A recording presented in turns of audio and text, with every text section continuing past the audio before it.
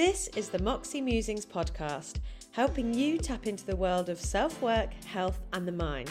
I'm Fleur and I'll be sharing with you how you can deepen your relationship with yourself. Bringing you weekly episodes, babes, let's step into your new level. Hello honeys, welcome back to another episode of Moxie Musings. Here we are for episode 3, and today I want to talk to you about what is mindset. It's a word that gets thrown around left, right and centre, but what actually is it? And I think when asking this question in a room full of people, you're probably going to get a variety of different answers, and you're probably thinking in your own mind as well what that means. Maybe it's the thoughts you have about yourself and situations you're in, the way you think, how you observe the world, and the decisions and opinions you create inside your own head, your outlook on life, how you manage the thoughts, your self-confidence, your self-talk. The list really can go on. But I want you to think of it as your very own philosophy. It's almost like your very own how-to guide. It's referring to the collection of beliefs and attitudes and thoughts that shape how you perceive the world around you and how you respond to those different situations. Basically, it's just the lens in which you view your experience and interpret the meaning of those experiences. But this is where mindset gets nice and juicy, because we all lead completely different lifestyles, we have different accomplishments, we have different desires and different dreams. But why do certain people achieve very different things compared to the other? Now, let's take out the obvious socioeconomic variables of connections and relationship and experience and culture and upbringing, etc. But research has shown that previously, the view you adopt for yourself profoundly affects the way you live your life. Believing and understanding that your qualities and beliefs and values are fixed, set in stone, and that's the way you continue to live your life. I'm sure already, even just saying this, you're going to be thinking of different narratives that you have told yourself or that you tell yourself, because you know, that's just the classic. That's just the way it is. It is what it is. This is where I want to start to, maybe for some of you, you've heard of this, but maybe this might be completely new to you. And this is the work of Carol Dweck. And this is talking about the fixed and growth mindset. If you haven't heard of her, go check her out. I highly, highly recommend her book. It's so good. And it's basically talking about us living in a fixed mindset and a growth mindset. The fixed mindset, you are proving to yourself you are the person you are over and over again. You're just living in that same loop. This is who I am. This is where I come from. And you just keep proving that over and over again. Or you could be evolving and stepping into new levels and new spaces. You actually are going to have a blend of both. It's not that you are always in a fixed mindset or you're always in a growth mindset. The thing with all of self-work, all of this internal self-reflection, it's not going to work. It's not going to change, and it's not going to shift if you're not 100% completely honest with yourself. It's very easy to just quickly divert away from what the truth is because of fear of what you might feel, the reality of what that might mean. But this is all about getting to those roots, planting new seeds, getting rid or shifting what has previously been there for you. So, how are you feeling about different areas of your life? Where do you choose to close yourself off? Where do you tell yourself a story that something can or can't be achieved maybe?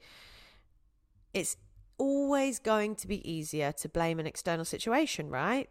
That's why if self and deep work was super easy, we would all be in a very different place. Now, think of the excuses, or catch yourself thinking or saying these throughout the day. I don't have time to do that. I can't do that. And no, I'm not taking away anything about people's lifestyles. But what I'm saying is the I don't have time is a narrative and a story that is layered on top of previous stories, narratives, beliefs that you've chosen to believe that you are fixed in. Hear the differences that I say here in these examples. And I want you to try and resonate and think about how this could be showing up for you in your life. Like I said, just be really honest. Don't have to share this. It's just thinking about this, sparking another thought. Maybe you want to journal about it. See what comes up. Fixed mindset. I'm jealous of other people's success. Or I am inspired by other people's success. Failure is just the limit of my abilities. Or failure is just an opportunity to grow. When I'm frustrated, I give up. When I'm frustrated, I keep going. That job position is totally out of my league. I'll pass. That job position looks really challenging. Let me go for it. Yeah, I only stick to what I know. No, I don't mind trying new things. Look, that's just who I am. I can't change it. Me, I'm a constant evolving work in progress. Oh no, feedback and criticism hurts my ego. Whether or not we like to admit that, that's definitely a thing. But are you looking at it maybe in the sense of feedback and criticism does help me grow? Her Instagram is so popular. She must be buying her followers. Her Instagram is so popular. I'll reach out and learn from her. Now I'm laughing because I feel like we've all said that a fair few times. Oh my goodness, look how many followers they've got. Obviously bought them. I know I've definitely said that a few times. But there's just a few examples, and I want you to think about these in your life and think about what narratives are showing up for you. This could be around a relationship, an exam, a weight loss journey, literally anything that is happening in your life. A really common one is with exams, for example, or studying, or I can't do that because from previous experience at school, exams didn't work out for you, or a big one is fear of success due to the environment they grew up in. Fear of leaving people in a certain situation, leaving people behind, if you like, leaving people in fear of disappointment, fear of judgment, or just the narratives are so strong based on your upbringing and your environment that you don't feel it's possible for you to reach those new levels. Think of this in the health realm with weight loss. I can't lose weight because that's not possible for me because. Think about where this language is showing up. Think about what your language defaults to when having conversations with your friends, having conversations with your peers or relationships or families. This is where self-awareness and emotional mastery is huge because we say all these things on autopilot. A really good example is that I used to hear all the time when talking to people about pole fitness, where they found out I used to teach pole fitness or I used to do pole, and we'd have the discussion about it. And I cannot tell you the amount of times I hear, I could never do that. I don't have the upper body strength. I could never do that. Rather than, I'll be learning a new sport and I will build upper body strength.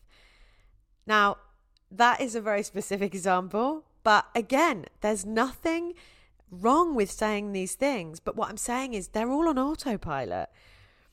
You've immediately closed yourself off to try something new. You've immediately closed yourself off to the possibility of learning a new skill, evolving into a new level. I would love to do that, but how many times have you said that about a situation?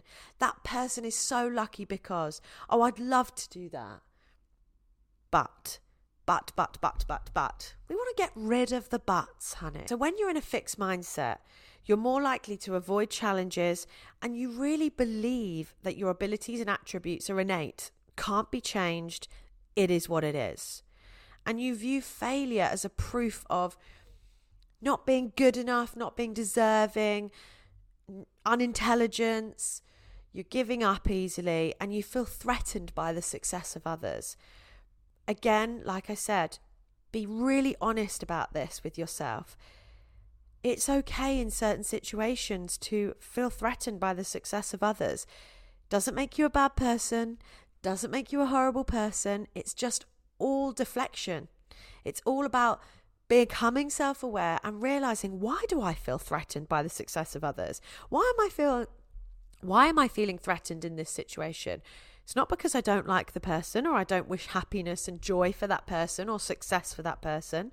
What is it saying about the stories that you're telling yourself or that you've always told yourself? Whereas if you're in a growth mindset, you're more likely to embrace challenges and actually believe your abilities and attributes can be developed. Viewing failure as a chance to grow. That was a big one for me, especially when starting out in the industry, in the fitness industry. I just needed to change my relationship with failure and realize that all these little things are just learnings. It's not failure because I'm not giving up on anything. They're just little lessons and they're chances for me to grow rather than, I'm not good enough. I can't do it. There's no point carrying on. What's the point? And don't get me wrong, this is still the beauty of self-employment and entrepreneurship and building big visions and having impact. But that's definitely a huge shift that happened for me. And feeling inspired by the success of others. And again, this is an area that I'm working on with myself. And it's not that I don't ever feel inspired by the success of others or I don't want the success of others. But sometimes it can be triggering in me because I get the brat inside me that stamps their foot and goes, why? Why do I not have this yet? Why do I not have that? And this is the big thing about social media or looking to others for inspiration. I think it's a great thing to look up to mentors and other people in your industry or around you that are inspiration to you. But we do also need to catch that we're not comparing our chapter 2 to their chapter 15. And this is the same with social media. Why are we comparing their front of house to our behind the scenes? And it's a really delicate fine line to, you can step into each side of that really, really easily. But again, this is the beauty of catching it, creating space, listening to those thoughts, listen to how you're feeling, and actually when you feel those things, question it. Don't just accept it, question it. And so like I said before, we hold on to some areas of fixed, some areas of growth, but even just becoming aware of them is an amazing first step. And our brain is wired with a negative bias. Our brain isn't here for thoughts and thinking, it's literally here for survival. So if you are feeling triggered in those areas, potentially, if you are feeling that you're maybe reclusing or whatever your response is, that is actually our brain doing what it's supposed to be doing. It's protecting you. It's protecting you from pain and threat in whatever capacity that might be. It might not be physical, but emotional threat or physiological threat. So we have the power and the opportunity here to, when thoughts and situations come in or arise, you have the opportunity to consider them, ignore them, dismiss them, or accept them. Now, the brain is our physical organ, right? And it's responsible for receiving and processing information, coordinating bodily functions. But the mind, like I said at the beginning, is our philosophy that we go by. And something that I absolutely love is that scientists say that our life is basically one controlled hallucination. Our view of the world isn't a photograph, it's a construct of our brains. The brain constructs what we feel in our body, and that is another podcast for another time. But this is where our narratives and stories and beliefs go stronger and stronger and stronger. If left, our body predicts almost everything that we do. And this is based on previous memories and experiences and feelings and emotions. And this is where we find ourselves in loops of pattern behavior, whether that's through actions or coping mechanisms and conversation. You find yourself, I'm here again. I've done it again. Why do I keep doing this? And this is exactly why.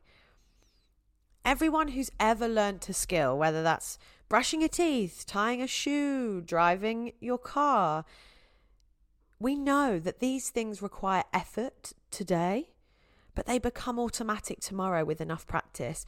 And this is exactly the beauty of self-work and mindset. It takes time. These narratives and stories might have been here for years, subconsciously since you were 2-3 years old. So it does take time, it does take practice, and it is a journey. So I want you to think, where are you holding on to a fixed or growth mindset right now? Is it serving you? Do you know it's there?